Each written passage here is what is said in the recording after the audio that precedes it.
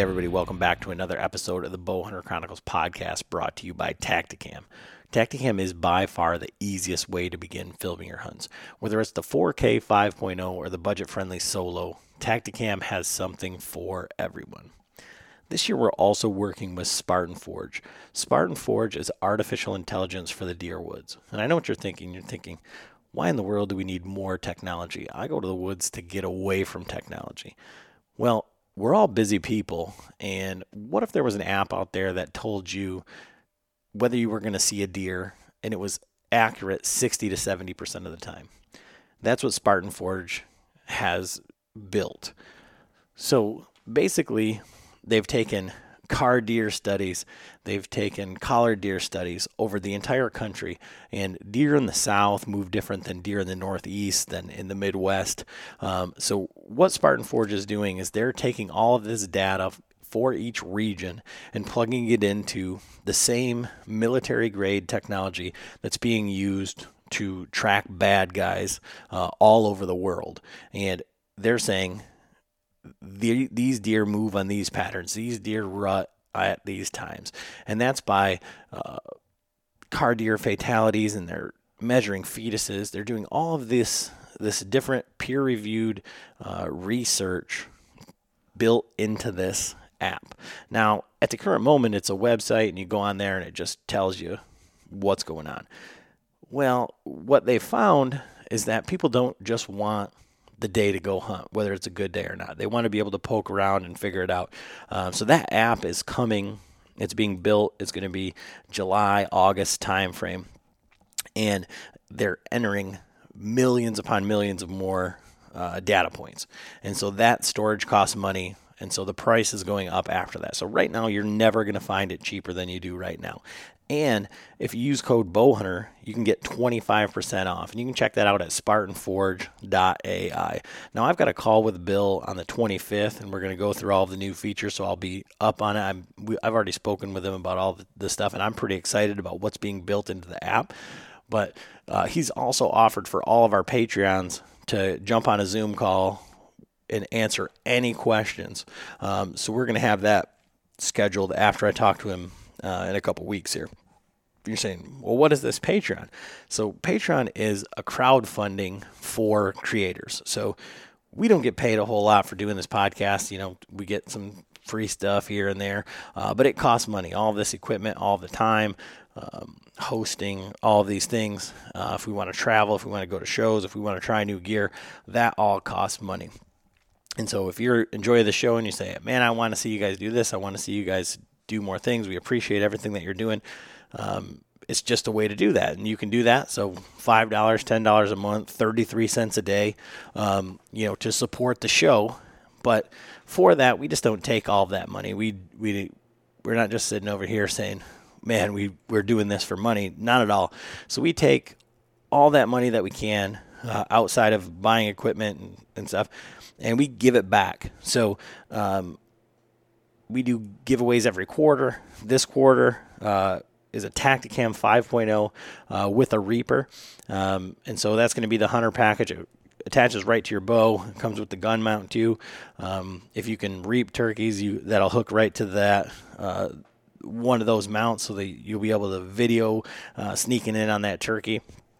But Tacticam's even gone further, and they said, when you kill something with it, send them the footage. They'll edit it for you and put it out there. Latitudes has also given us one of their classic saddles to give away, but it doesn't really make sense to give anybody just a saddle, right? So we've got a set of the XOP mini sticks. We've got the Artisan Outdoor Fabrications platform, the same one that I've been running for the last 2 years, and the new tethered 8mm ropes. So you're going to have everything that you need for that saddle package. We're giving that away. Base map. So we use base map here. I just got finished beta testing their new offline maps. And so their offline maps have changed dramatically, a lot more detail. The system has gotten a lot better for their offline maps. They've got tons and tons of layers. If you're doing e-scouting, we're planning. John's going back out to Montana. I'm going to Colorado again this year. So you're able to add in all those layers, different features for lakes, for all the different inland lakes, all sorts of stuff. So Basemap's giving away one of their pro packages. They're also giving away a swag pack, and you can get 20% off of Basemap. So Basemap is already only $30 for the entire country, which is cheaper than one state for a lot of the other ones that are out there. But then they're giving 20% off if you go online and use code Chronicles. So that's $2 a month for the entire country. So especially if you don't hunt out of state that much and you don't want to pay, 2 to 3 times that for one additional state, you can get everything that Basemap has to offer. Use that code Chronicles, and it's $24. It's $2 a month. So definitely, a value there from Basemap. But they're giving away to one of our Patreons. Spartan Forge is doing the same thing. Swag pack, membership, everything. You'll get all those features, and you're going to get a free app as soon as it comes out here and by August.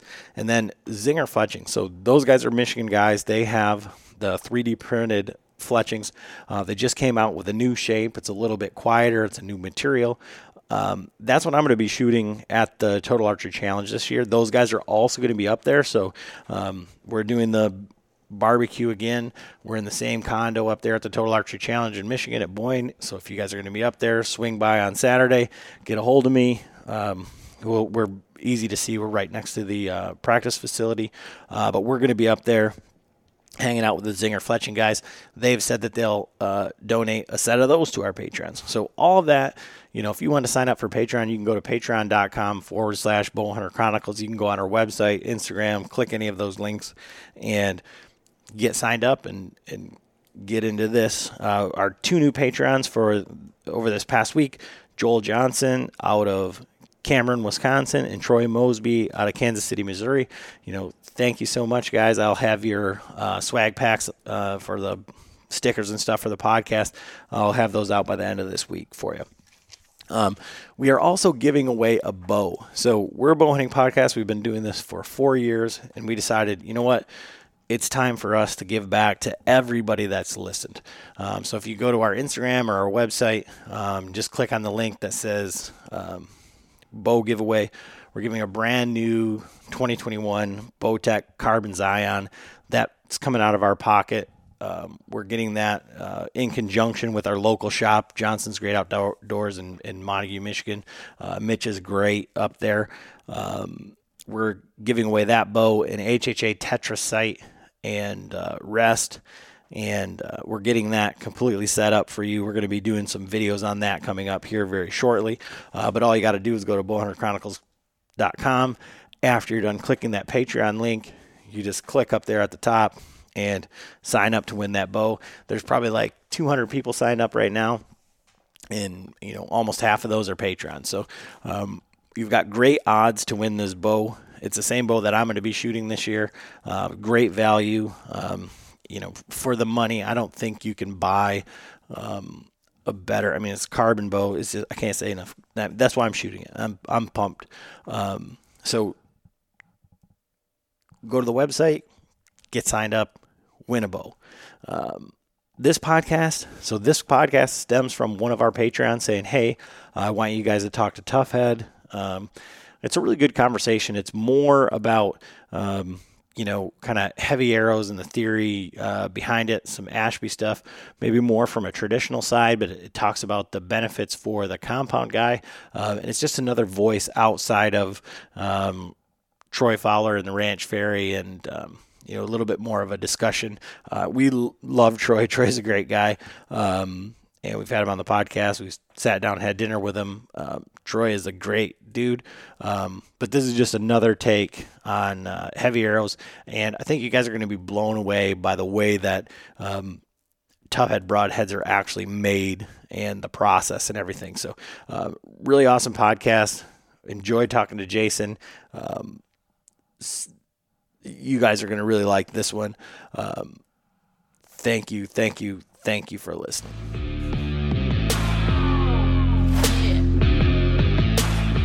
Hey everybody, Adam and John back with another episode of the Bowhunter Chronicles podcast. And this one, for us, we try not to do a lot of industry stuff and try to keep that out of it. and so last time we had a company on, and this week, same thing. We've got Jason from Tuffhead Broadheads to talk a little bit about like maybe a different perspective on heavy arrows and broadheads. Same theory, but just maybe a different voice. So how are you doing tonight, Jason? Good, good. How are you guys? Doing good, and finally getting some decent weather here in Michigan. Maybe that Yeah, we're seeing the light at the end of the tunnel, I guess. yeah. It was nice. Actually, it sucked waking up, losing an hour, but having that extra hour this evening, we actually had our first dinner with our in-laws for almost a year. I mean, it was just a nice evening, with the extended daylight and everything too. So hopefully, some positive things are around the corner. Yeah, yeah, for sure. So let's get a little bit of history of you. Not only like with the company and everything, but like your background in hunting and kind of like your journey to where you're at right now. Yeah. So I'm not like I'm not. I was not growing up in a hunting family. We um, hunting to us was, my family hunted, but was opening day. You went out for deer camp and hunted and things like that. And as I got older into my teens and everything, I got away from it, chasing girls and playing sports and things like that. But then running a business and things, being an entrepreneur through my early 20s all the way through my 30s, I needed an escape, right? So I went back to hunting and discovered bow hunting when I was 30 years old and just dove in. But anybody that knows me knows that when I get into something, I'm all in. I don't just do things half-assed or anything. I'm all in when I get into something. So I got into bow hunting.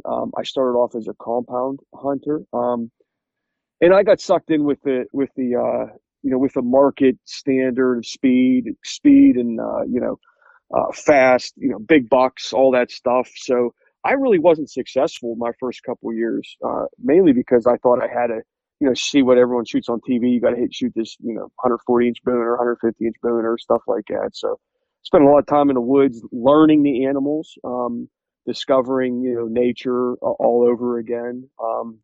And then shortly after that, someone gave me a recurve bow and just said, "Hey, give this a shot." And it was December of one year, and the minute I started shooting it, I just got.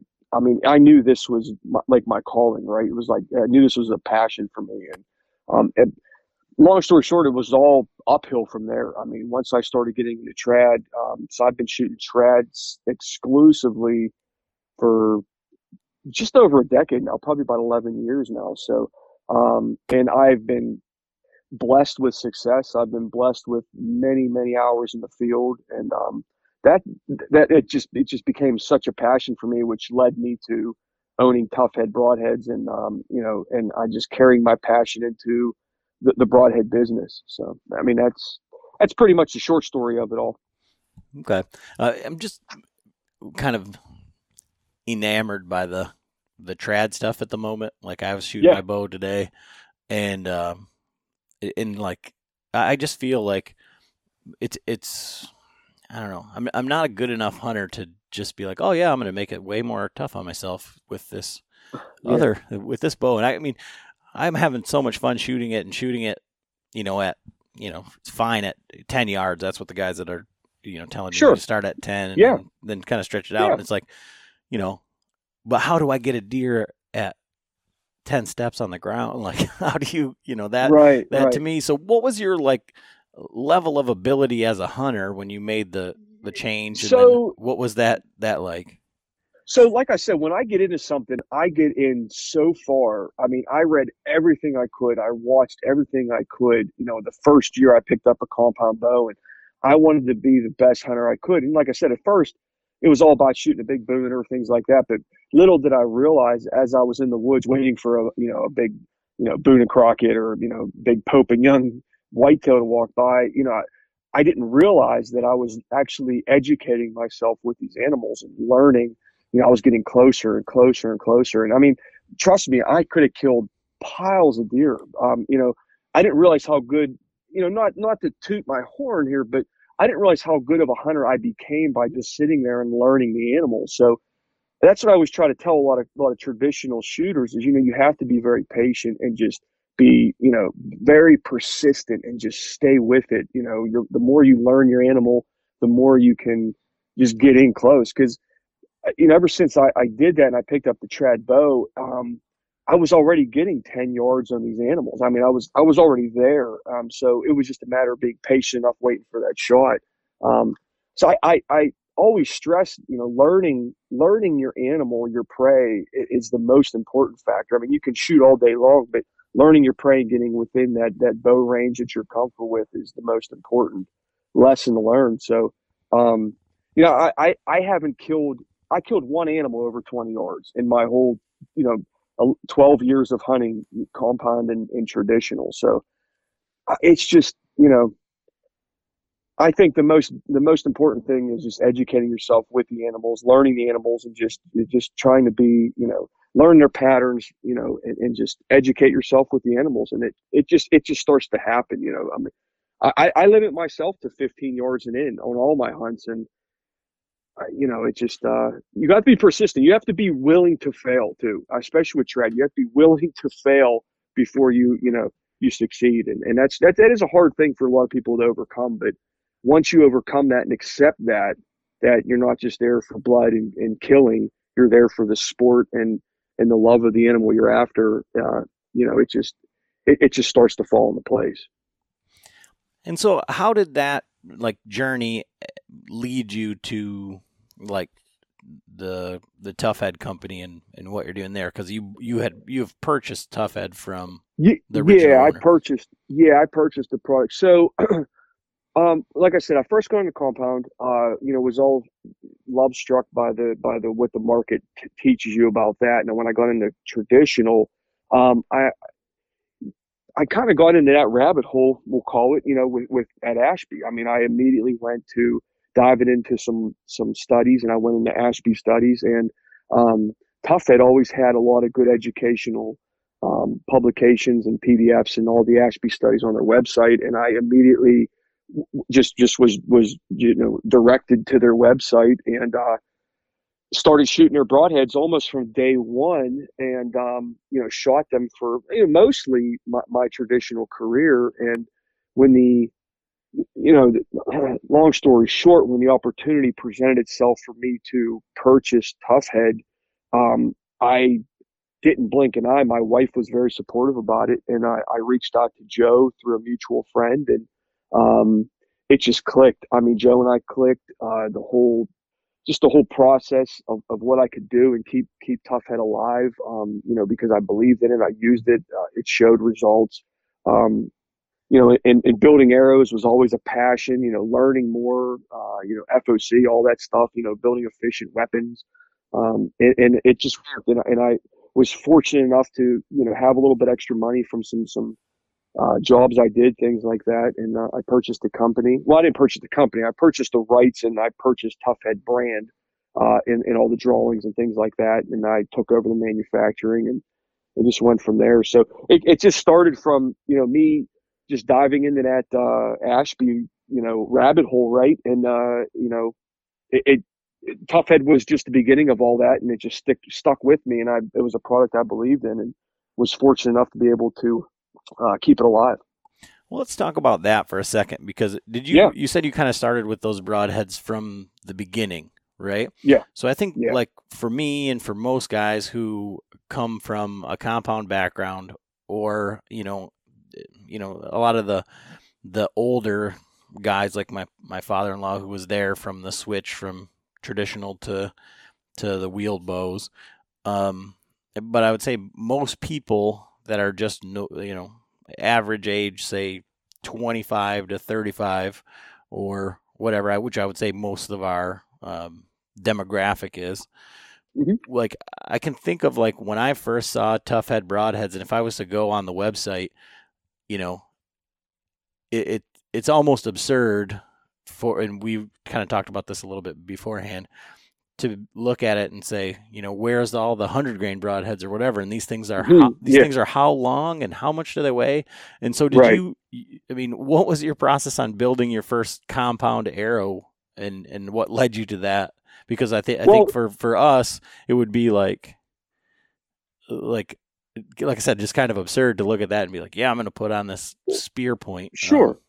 Yeah, sure. So, it didn't start with compound. It started when I got into traditional. When I got into traditional, I knew I was using equipment that was didn't have as much energy, right? Didn't have the kinetic energy, the stored kinetic energy, didn't have the possible momentum that a compound would put out. So I, really respecting the prey that I went after, the whitetails, the black bears, the turkeys. I wanted to make sure that if I was going to go down to a recurve, which at the time I looked at as a lesser weapon, right? I mean, it was a primitive weapon compared to a modern compound. Um, Again, and I dive into things. I started doing research, and I wanted to build the most ethical arrow that I knew would take that game. So the first thing, when you dive into the Ashby studies, it talks about the 3-to-1. The penetration is paramount.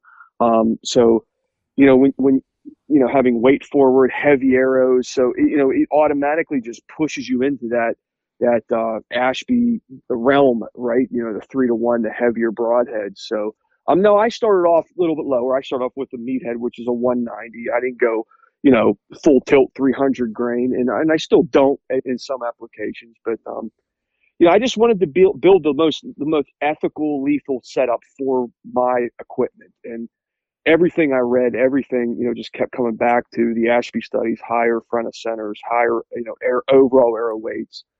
So that's kind of how that led into that. Yeah, the norm is 100, 125 grains.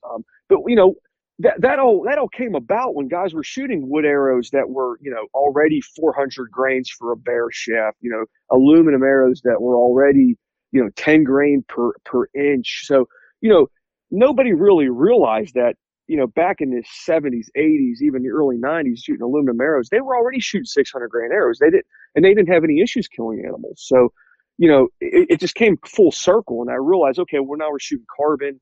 They're lighter GPIs, things like that. So I realized, to build heavy arrows, it made sense to build them based around a heavy broadhead that is made to penetrate and to kill your animal as quickly and as humanely as possible. So, backing it up to your compound, how many years did you hunt with your compound? I only hunted for probably 2.5, 3 years. And the reason being is because once I was introduced to traditional, I mean, it was, I went full tilt in the traditional. Now, when I shot compound, like I said, I was overtaken immediately just by the allure of the marketing, right? Speed, everything like that. So I think my heaviest arrow was 425 with a 125 head on it. So I didn't know any better as far as I know now on what's lethal and ethical. Right. So did you have any bad experiences with those setups? Did you wound So deer? I Did only you killed kill one any? animal. Believe it or not, I killed one. I personally only killed one animal with the compound. It was a small whitetail buck, and I did it on the ground within 5 yards. So I honestly can't compare my results opposed to what a traditional setup would be. But getting into this industry and seeing everything, I mean, it is pretty clear that heavier arrows, heavier FOCs, different broadheads perform differently. So I personally can't, I'm just being honest, I don't have bad results because I went right into trad and instantly started building, what I consider an ethical arrow setup.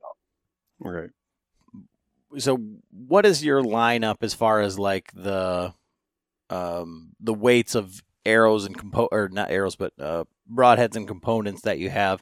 And you said that there's you get asked the question a lot as far as like why you don't make a lighter broadhead.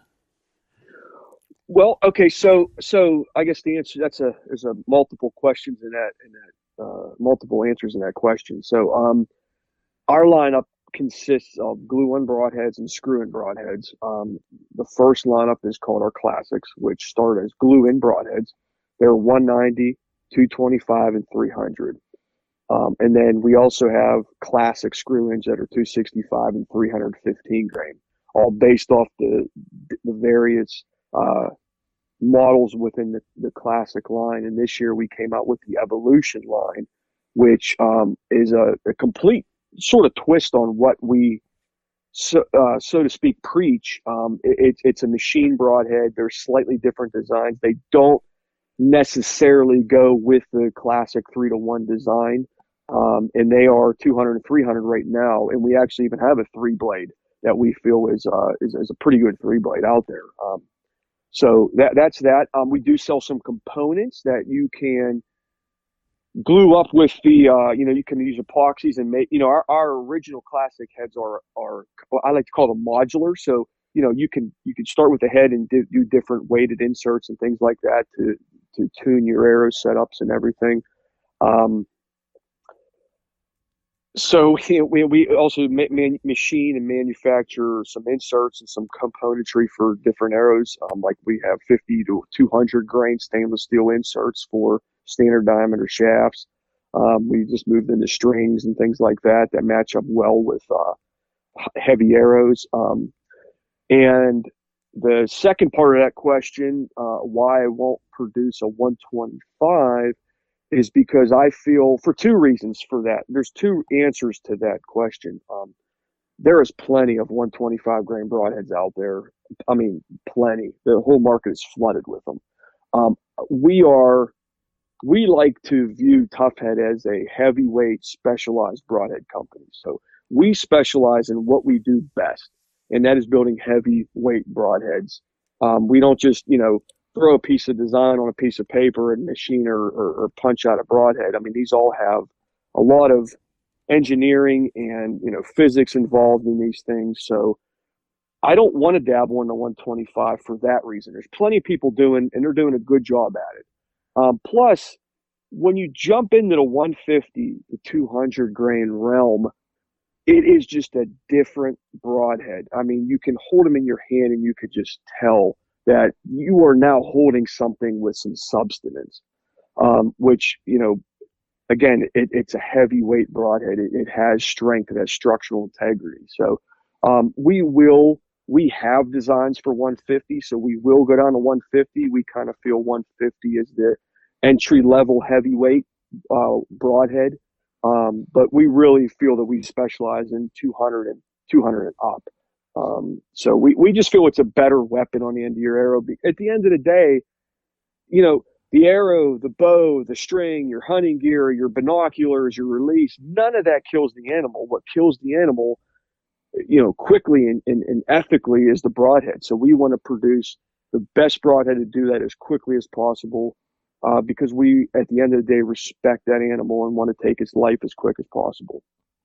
So I guess understanding that, I don't want you to have to repeat yourself. But I guess so what has been your experience over, say, the last year and a half, 2 years with the compound guys and heavy arrows? What has that discussion been like for you? Or has there always been compound guys shooting heavy arrows and it's just been the same, par for the course? So there's always been compound guys shooting heavy arrows. There's believe it or not, there has always been compound guys shooting our broadheads. It has grown a lot over the last 2 years. Guys are realizing that they are getting the job done a lot faster. There's less error. We always, the ranch fairy always says, you got to plan for plan B, right? When things don't go right, because you're not always guaranteed things are going to go right. So, the compound industry is starting to realize that, fast and light isn't really getting the job done as efficiently and as ethically as heavier and slow.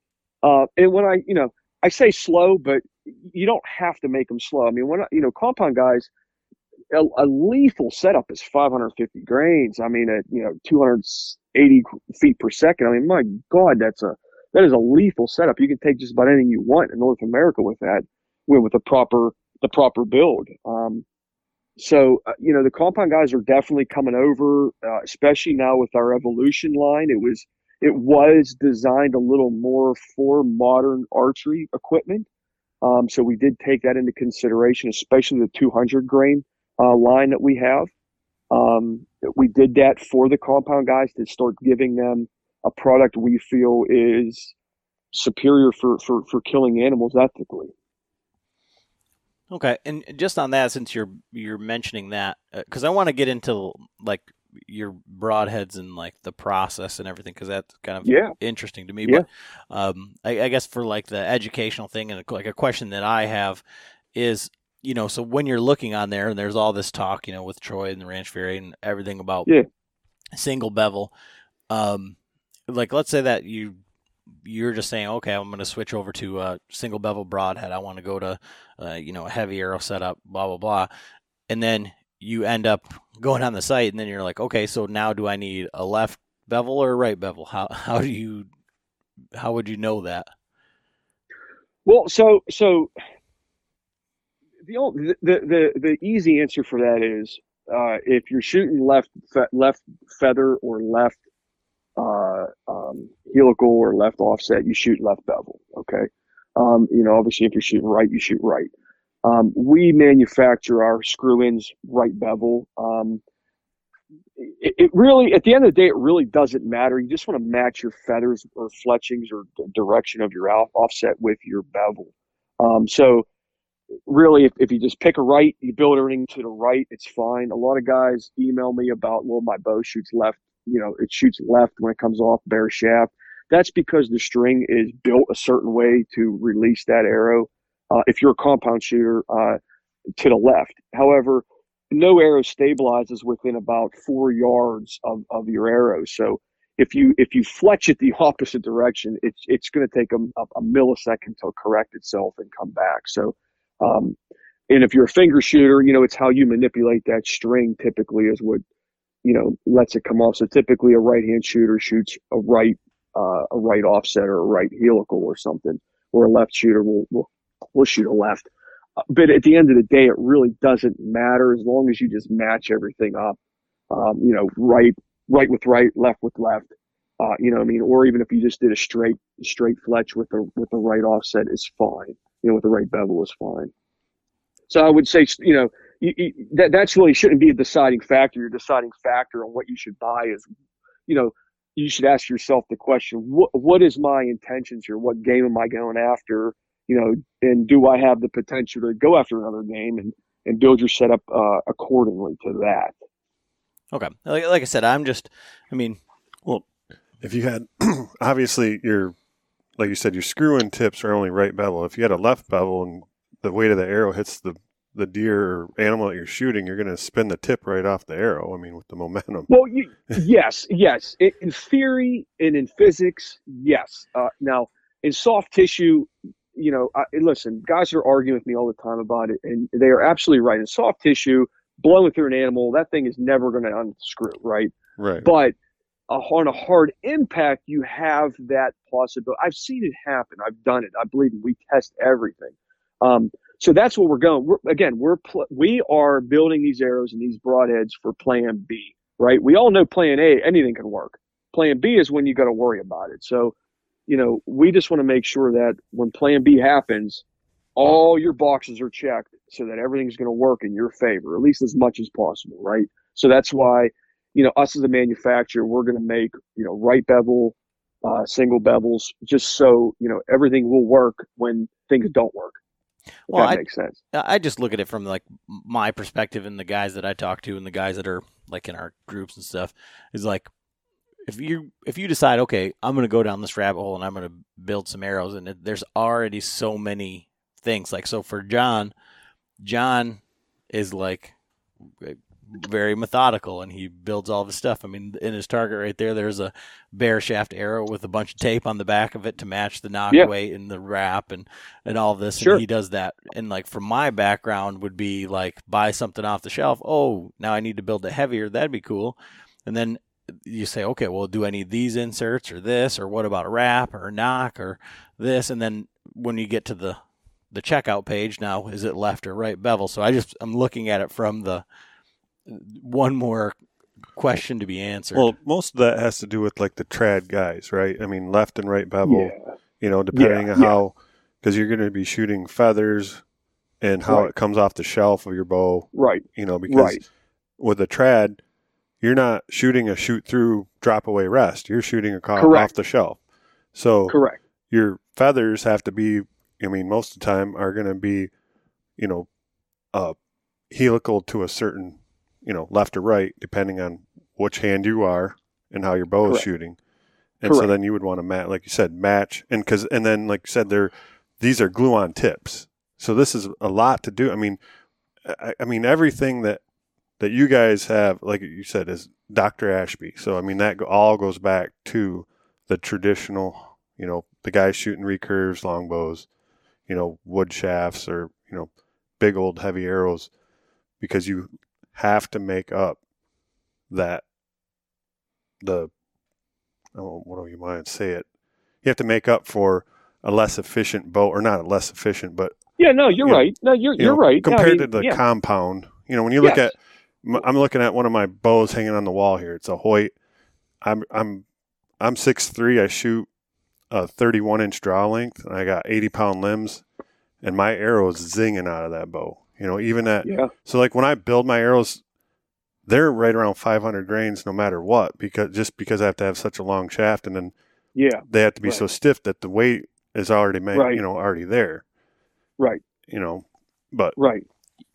Yeah, I mean, Tuffhead originally started, you know, based off of, you know, Joe started this company, you know, 13 years ago based off the Ashby studies. He didn't do this to make money. He did it to bring a broadhead out that Ed Ashby wanted to shoot, you know, based off of all his studies. So, you know, this, you know, the big history of Tuffhead goes all the way back to the traditional roots. So, you know, Tuffhead is a traditionally rooted company, but it doesn't mean that compound guys can't use the same knowledge to make themselves more efficient. So you're right. I mean, you know, as far as the gluing aspect, yes, you want to match left, rights, you know, all that stuff. But when it comes down to, you know, really our screw-ins are all right bevels. So that takes that guesswork out of the game, right? You know, in compounds, they don't stabilize. They don't stop, you know, you have about 4 yards till they actually start stabilizing that arrow, you know, because go through paradox, it's got to go through the twisting. So in that amount of time, that feather or that fletching can correct that arrow, or at least help stabilize that arrow to the right direction.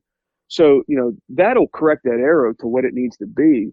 And the big thing is when that broadhead, trust me, when that broadhead hits that target, it does not matter how that arrow is twisting in the air and during flight. That broadhead is going to overpower that whole thing instantly and drive through that deer. So yeah, absolutely. I've had this argument with guys that say, well, I can shoot left feathers and shoot a right bevel. Yeah, you can. Sure you can. But why take that chance? Well, not only that, now you're going to lose some of that. If you're doing that, you're going to end up losing some of the efficiency of it, because you will. That's taking power away from. It's got to stop it. So you know, right. So why do it's that? Counterproductive, you know? Really. Exactly. And like you said, you know, back from what you said, you know, the traditional archer needs to stack all the cards on their favor as much as possible, because we are shooting less efficient equipment than a compound shooter is. So, you know, traditional guys do need to take all those perspective, you know, all those into perspective. So. Right. And I think what you were trying to say is, like, I know there's other equations, but it's right. It's like speed versus speed and energy, right? Yeah. Or speed and mass. Mass times velocity. Right. And so if you have less velocity, you need more mass to equal the same. I think that's correct. Kinetic energy or momentum. Correct. Kinetic energy is the force, is a stored force coming out of that bow. That's what the bow's producing. Mm-hmm. The most important measurement is your momentum, because momentum is actually the energy being produced and being taken down range. So that is the most important aspect of your arrow build. Yeah. So kinetic energy is lost big time over every 10 yards you get. The kinetic energy is just dropping, because the kinetic energy left. That equation left. Once that bow released that string, that kinetic energy is gone. Now it's the momentum of that arrow being carried down range that is the effective number in that equation to kill that animal effectively. Yeah, and I mean, you see that, and like our listeners have heard, you know, me talk about the biggest deer I ever killed was with the worst possible efficiency setup, and then you see these, and I don't even know if they make them anymore, but like Rage made a low kinetic energy broadhead that didn't open up as far. So yeah, they still, it's the Plus P. That's called. Okay. Yeah, but like I said, I haven't even like really paid attention to those in the last few years after I had like the worst experience. Well, what was happening? People were wanting to shoot I'm going to shoot this extreme broadhead, and they're shooting a 45-pound bow, and now it hits a rib and it bounces back out. I mean, right, because it doesn't have enough kinetic energy, enough momentum to actually expand those blades, and that's where mechanical broadheads fail. That anything works in soft tissue when the shot is right. I mean, a field point will work. I'm here to tell you it'll work, but again, you have to plan for when it doesn't work, because we're all bow hunters. We all have seen it happen when it doesn't work, and there's a very big percentage that it's never going to go perfect. So you have to prepare for that not perfect situation. Well, I wanted to talk about like the process of these making these broadheads, because like to me, like that is just seems like nuts. It seems it's labor intensive. It seems like I was just gonna say it seems like slave labor, like sweatshop that you've put yourself into. Like, because can you tell us the process of making the traditional? Yeah, well, So the traditional heads are very, very labor intensive. There's many steps. We won't even talk about the evolution. It is a standard modernized broadhead. It's machined. Now it goes through different processes, but the classic line that we're calling it now, which is the traditional head, it starts off as rolled, softened, annealed rolled steel that we buy, and then we run it through a uncoiler. We run it through a 35-ton press, progressive dies. It stamps out our blanks, so you have two pieces. You have and then what you do, we clean them, all that good stuff, quality check them. Then we put the two pieces together, right, like a sandwich. You put them together, you put them in our jig, and then we weld them. And we actually stitch, 6 to 8 welds up each side. So you can imagine the patience you need, right, to sit here and stitch 1,000 broadheads, 8 stitches up each side. It gets to be pretty monotonous. So once we get through all that, then we go to the brazing process. The brazing process is where the two pieces then become glued together, right? So we use a 100% pure copper braze. We put all the broadheads in an atmospheric vacuum oven, and we bring the temperature up to 2,020 degrees. We drop copper pellets in the broadhead blanks that are welded together. And through the oven process and the heating, it sucks that copper through and basically bonds the two pieces together. And at that point, we go through the cooling cycle. Then we go through the heat treat cycle. And then we go to the tempering cycle and temper the metal to the proper Rockwell hardness. Then at that point, we bring them back. We symmetrically grind the backs, because everything is based off of the back of the broadhead. And then we might set the inserts, spin test the inserts, all that good stuff. And then they go off for painting, which we use a Cerakote. We actually use Cerakoting. They get Cerakoted, and then they get field grind, honed, and then quality checked and packaged. So, from the minute we stamp a broadhead, we have buckets full of blanks. The minute we sit down and start welding, till we actually have product in our hand to package process. What was that? We lost you on like what the process was. Oh yeah, so we have buckets of blanks. We have all kinds of blanks sitting here, buckets of blanks. So the minute we sit down and start welding these blanks, till we actually have these blanks ready to package and sell, it's a 3-month process. Wow. So you can imagine trying to keep up with the demand. You know what I mean? With a small company like ours. It's difficult.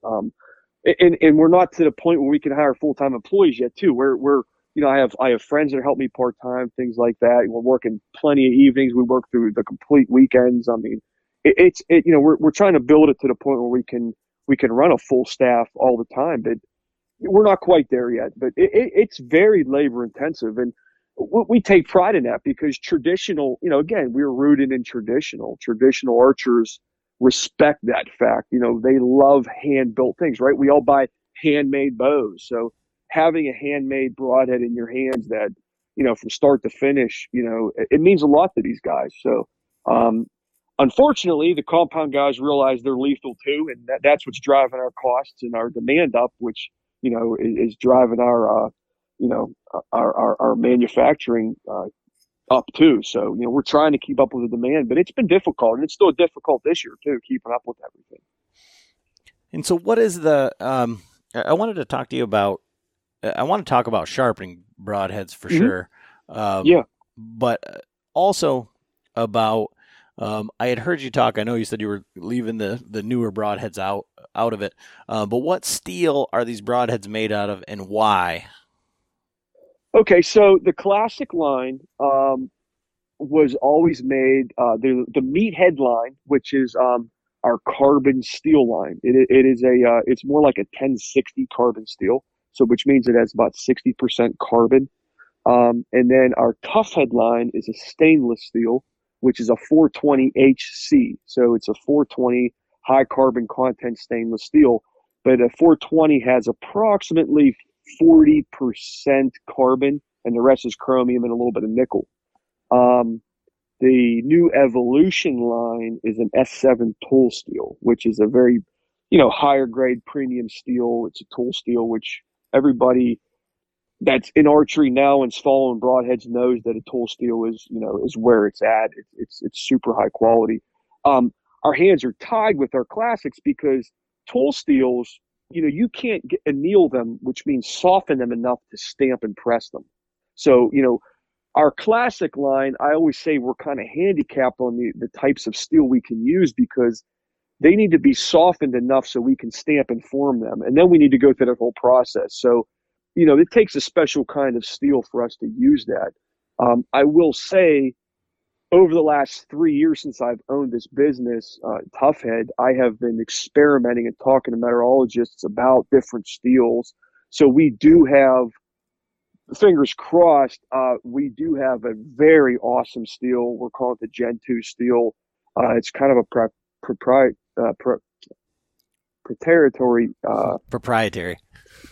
Sorry, my steel that we working with. It is a very it's an entry level grade of tool steel that we can actually press and stamp, and it's also stainless. So we're really excited about that, which is for the classic line. It's just going to make the classic line that much better. I mean, I took my buffalo with that broadhead this year. I took a pig with it. We have a few of them out there now for field testing with some of our customers. So that's the steels we use right now. We're hoping to just take our classic 3-to-1 traditional head and just make it better. I'm always looking to make all of our products better any way I can. So, I mean, it's just, again, it's a passion of mine. So I want to give everybody the best thing I can give them to take their game, as quickly and as ethically as possible. Well, the reason that I asked that is just because there are so many broadheads out there, and it seems like, some are super cheap and some seem ridiculously expensive. And, for most people, they don't know the difference between this steel or whatever. And I mean, like your broadheads being handmade and taking, 3 months to build. I mean, it's almost like, because I was talking to a traditional bow hunter the other night for a long time, and he's into flint napping and stuff. And when you're talking about, that's where these traditional guys, and the guy that we went out to Idaho with, he makes all of his own feathers from turkey feathers and makes all of his own wood arrows and all that stuff. And this guy was saying how he wants to take a Michigan flint and make his own arrow and take an animal with it, with a self bow and all this stuff. And that's kind of like what I joke about, John and I, when we talk about like method of take, is that there's always somebody, unless you chewed the sinew and spit the string out, like there's always going to be somebody that's more traditional or more more primitive than you. Well, I mean, just like a real bow hunter or however you want to call it. Right. Or right. DIY. Well, yeah. But I just mean, think of well, like your broadheads at that like 3-month lead time, and you touching every single one of them seems like the guy flint napping like to some degree. well, I it mean, is. It is. I'm just doing on a bigger scale, right? I'm trying to get them out to the masses. So, but yeah, I mean, that's what drives cost. I mean, on the classic line, the majority of the cost is in labor. You pretty much said it in what you just said. I mean, there is a lot of labor involved, a lot of processes involved in the classic head. The evolution head, a lot of that material is in machine time, but it's in the material. I mean, the S7 tool steel is not cheap. I mean, it's not the same as your off the shelf, something you'd buy at the big box store that's for $30 a pack. There's no, and I'm not just saying me. There's other companies out there. Your Iron Will, your Valkyrie, all those guys. Even your VPA. We're using better steels, and the cost is what's showing you. As you look at these costs, when you come to these machine and these more modern broadheads, it's because of the material that's involved. My classics, it's because of the labor and the sweat and the tears. I mean, and also I didn't say this, but my classic line, when I start to finish, I have a 20% loss rate, 20 to 25% loss rate on these heads from start to finish. So, that makes me cry at night. I mean, I'm losing 20, 25% of these broadheads just from misaligned jigs, from, bad brazing, or from bad grinds, or from terrible coatings. I mean, it's terrible, but there's nothing I can do to fix it. It's literally a man-made product once it's stamped. So, and there's a lot of possibilities for error. So, that has to be taken into consideration for the cost. Unfortunately, it's just, I can't do it for free, right? oh yeah, I wasn't making any sort of indictment. I'm just saying, Yeah. like looking at it, that's ultimately what it comes down to, and that there's, I mean, we're looking at like some of the most expensive climbing sticks on the planet right in front of us, and it all becomes into materials and intellectual properties and all these other things where there's climbing sticks that are $100 for 3, and there's guys online, or all the keyboard warriors that say they're all the same. They all it's like right. There's definitely differences.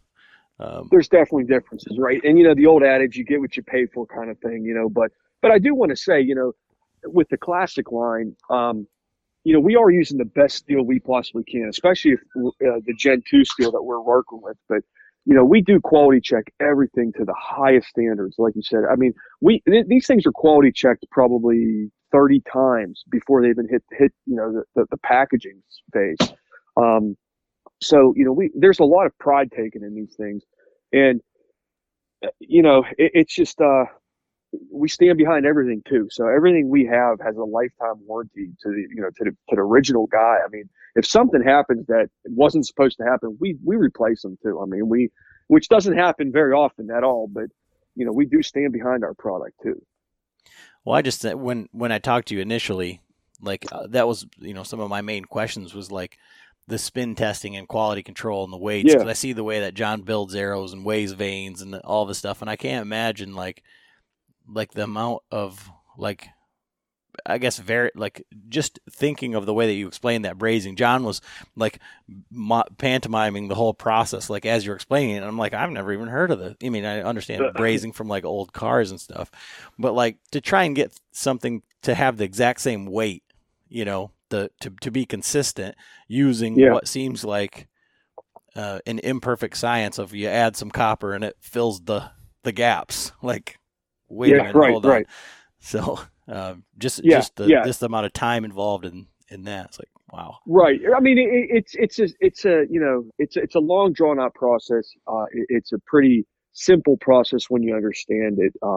But it works. I mean, it works. And when a laminated head is built properly, it is strong. I mean, it's, you can imagine, just like a piece of plywood, right? Or if you build a laminated beam for your house, you laminate all the pieces together, and it's strong. It's stronger than a one piece of wood, say 12 inches thick.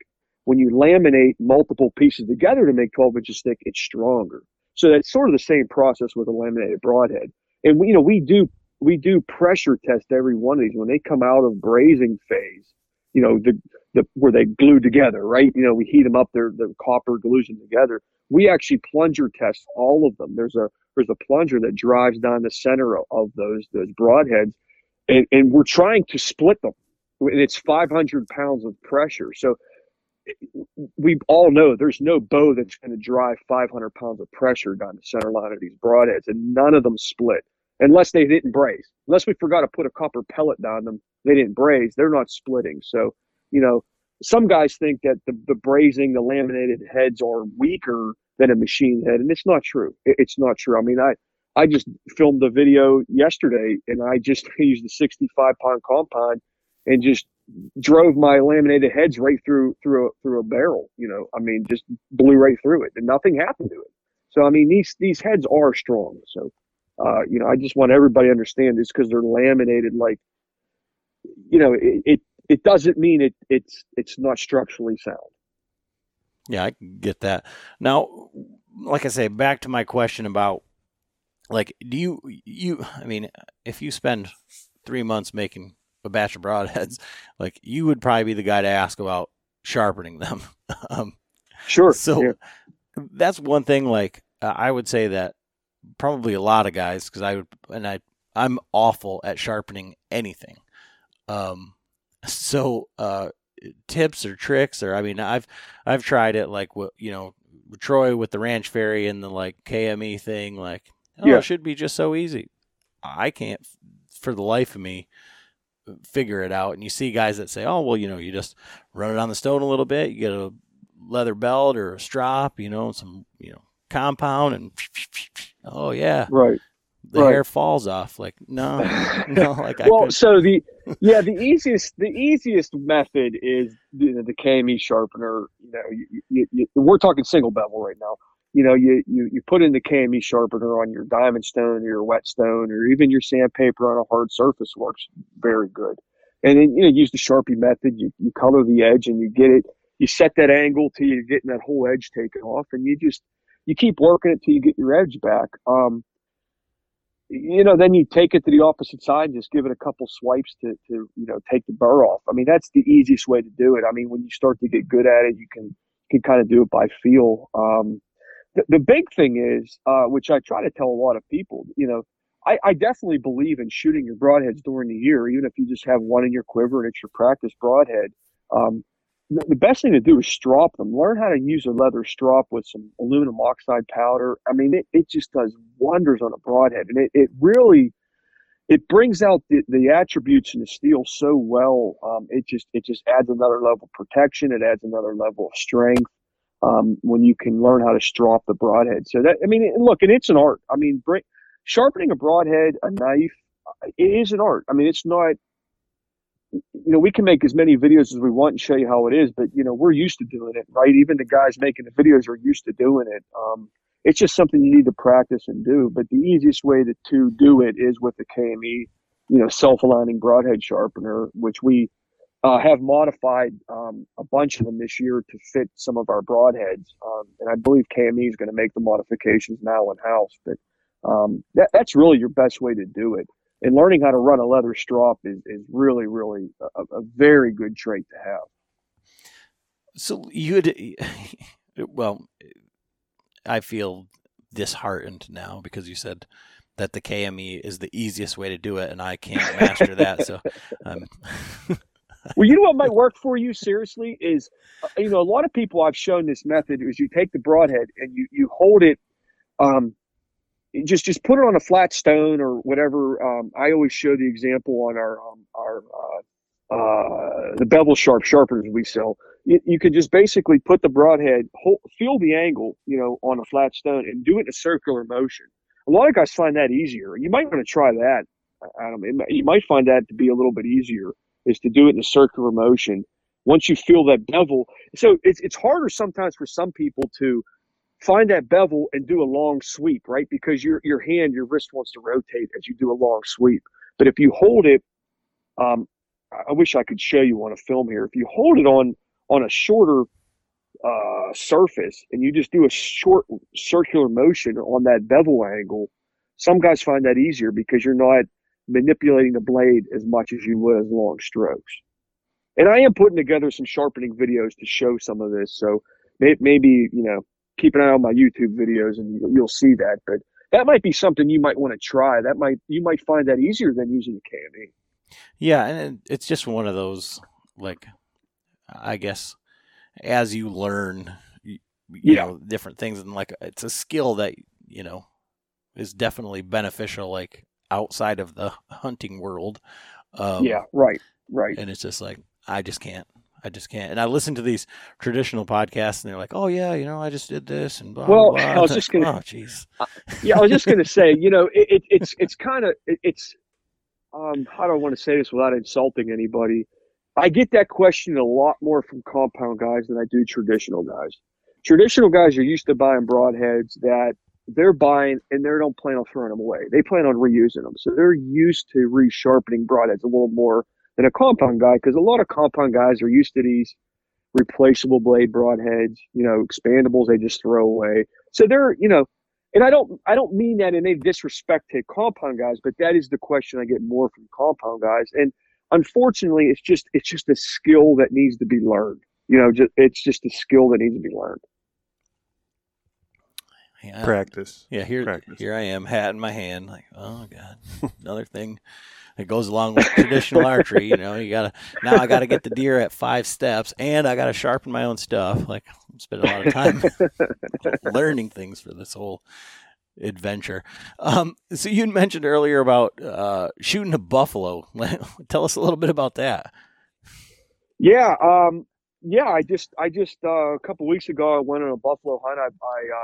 It was kind of a last minute thing. I was supposed to go into my fourth moose hunt, but Canada being kind of we still don't know what's going on right with the borders and things. So I scrambled around and found a place to hunt some buffalo. And as we all know, anybody that posts pictures or talks about hunting buffalo, 90% of them is done on ranches or private property, things like that. I mean, to get a draw tag for a buffalo is pretty hard to do. So I did find a big enough ranch down south that had a good herd of buffalo.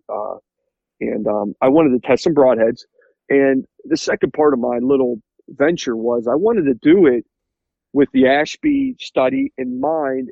And I wanted to build a setup that can kill a buffalo, or at least I thought can kill a buffalo, with low poundage equipment. So I actually hunted this buffalo with a 44-pound longbow. And I built my arrow setup specifically for this buffalo hunt. It was 625 grains, 300 grain broadhead with about almost 29% front of center weight. And I'll be honest with you, the hunt wasn't that difficult, but it was difficult to get, within 20 yards to kill it with the longbow, because I knew I had to get within 20 yards. And if you've ever hunted buffalo, they don't want you to get that close. They're fine with you being 30, 40 yards away, but when you start getting too close, they do not feel comfortable. So it was a cat and mouse game for a long time. I don't think you're going to find too many people that are going to say, "Oh yeah, when I hunted buffalo." I mean, I think it's safe to say that, Yeah. So, anyways, I found that had to throw that out there. Yeah. So it was a real challenge to get, to break that 20-yard, mark. Luckily, I got within 20 yards. And not to mention, buffalo are herd animals, so. You might even get within 20 yards, but you might not have a clean shot because, I didn't know if I was going to pass through. I could have passed through and killed another buffalo. I mean, these animals herd up. You can't break them apart once they're in their herd. So there was a lot of challenges. But once I got the ability to shoot and had the option to shoot, I released. It took three arrows to kill it, but the second arrow was the lethal shot. And I will tell you, all my shots were 12 to 18 yards approximately, and they all passed through with 44-pound longbow, which I was pleasantly surprised with. So I took the Ashby studies, I took everything I knew, and I wanted to prove a point. And plus, I wanted to test my broadheads, and they all performed phenomenally. The first shot was a good shot. I did. It was quartering away a little bit. I clipped a little stomach, punctured the liver, and punctured the outgoing lung. I knew it was a good shot. She probably would have died within some hours, but my guide wanted me to put another arrow in her, so I already had another arrow knocked. I got broadside of her with probably 12 yards, and hit her with another shot, broadside, double lunged it, completely passed through.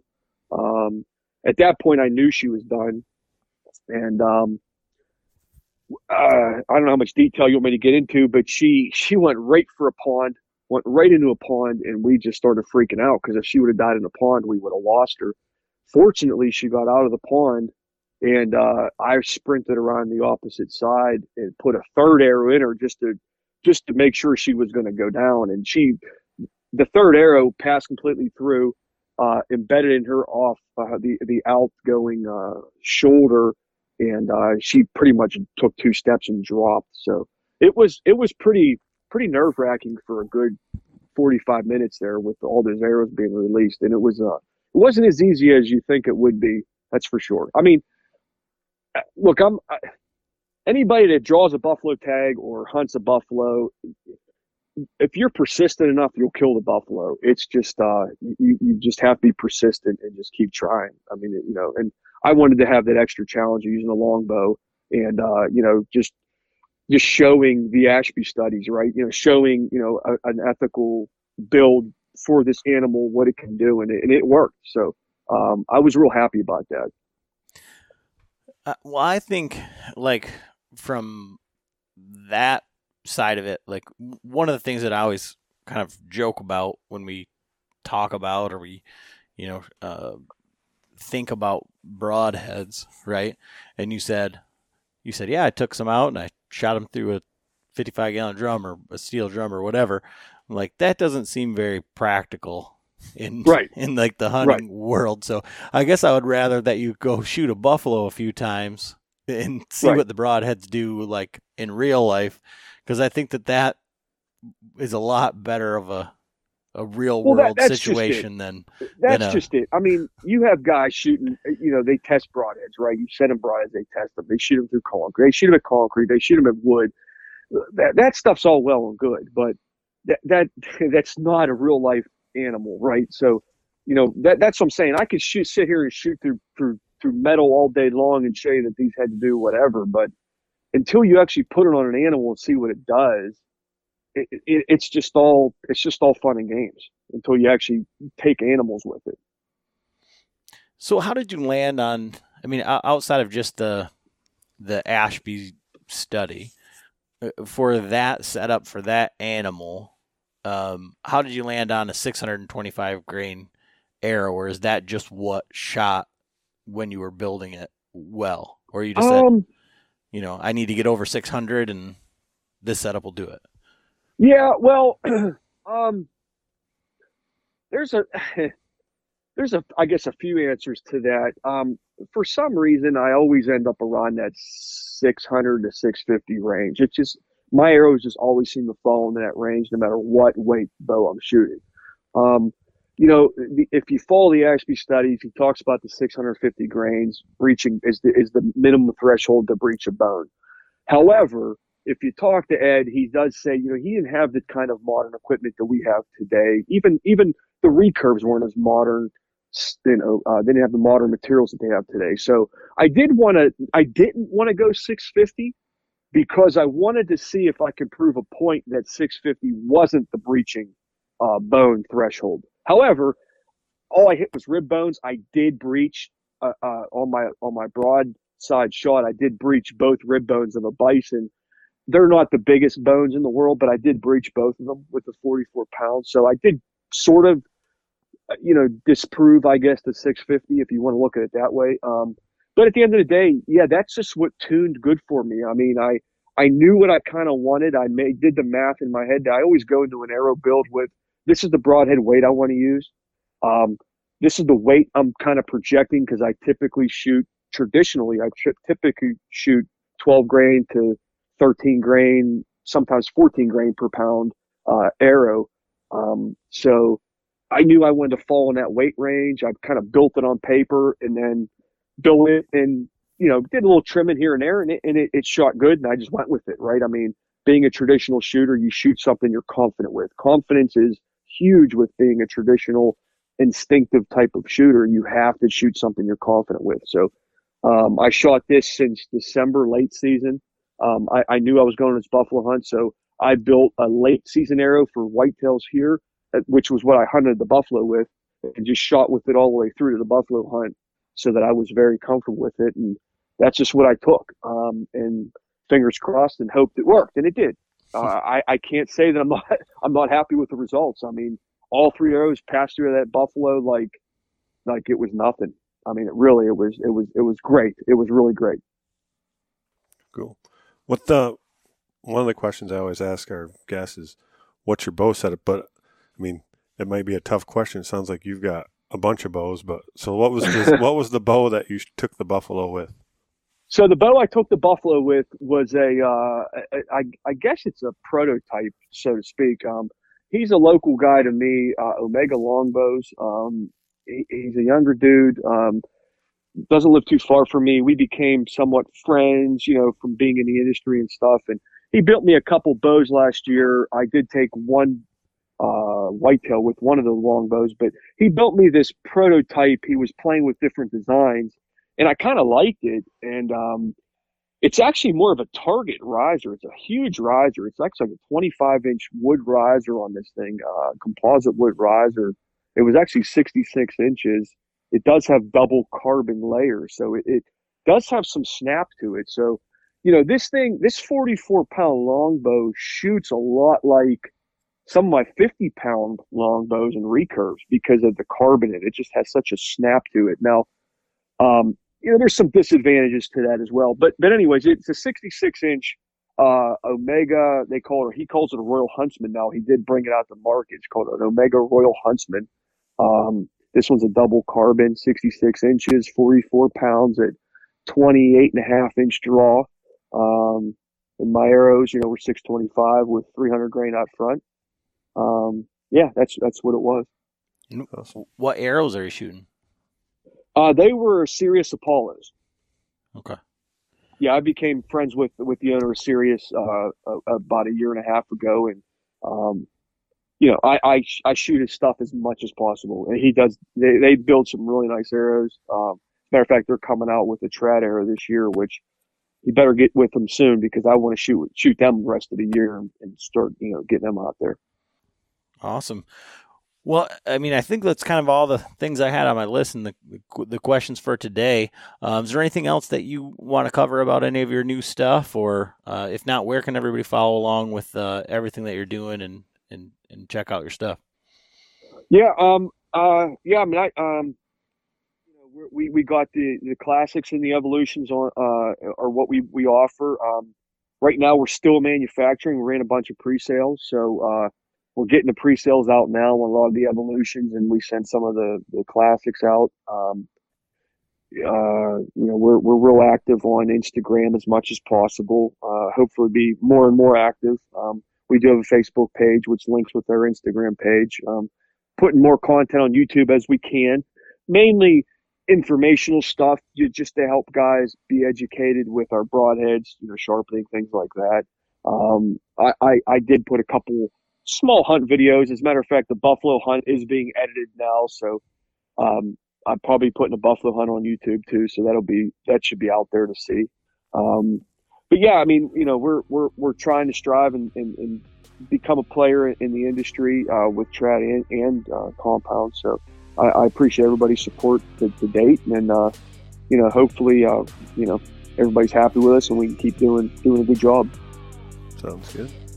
Like I said, it sounds like a thankless job to sit in there having. I mean, like, you touch every single one of these broadheads that goes out. Every one of them, man. Every single one of them. Yeah, it's I mean, you have my sweat on it, and everyone you get, you got my sweat on there, something one way or another. Well, awesome. Thanks for spending some time with us today. Yeah, man, I appreciate it. Thanks for having me on.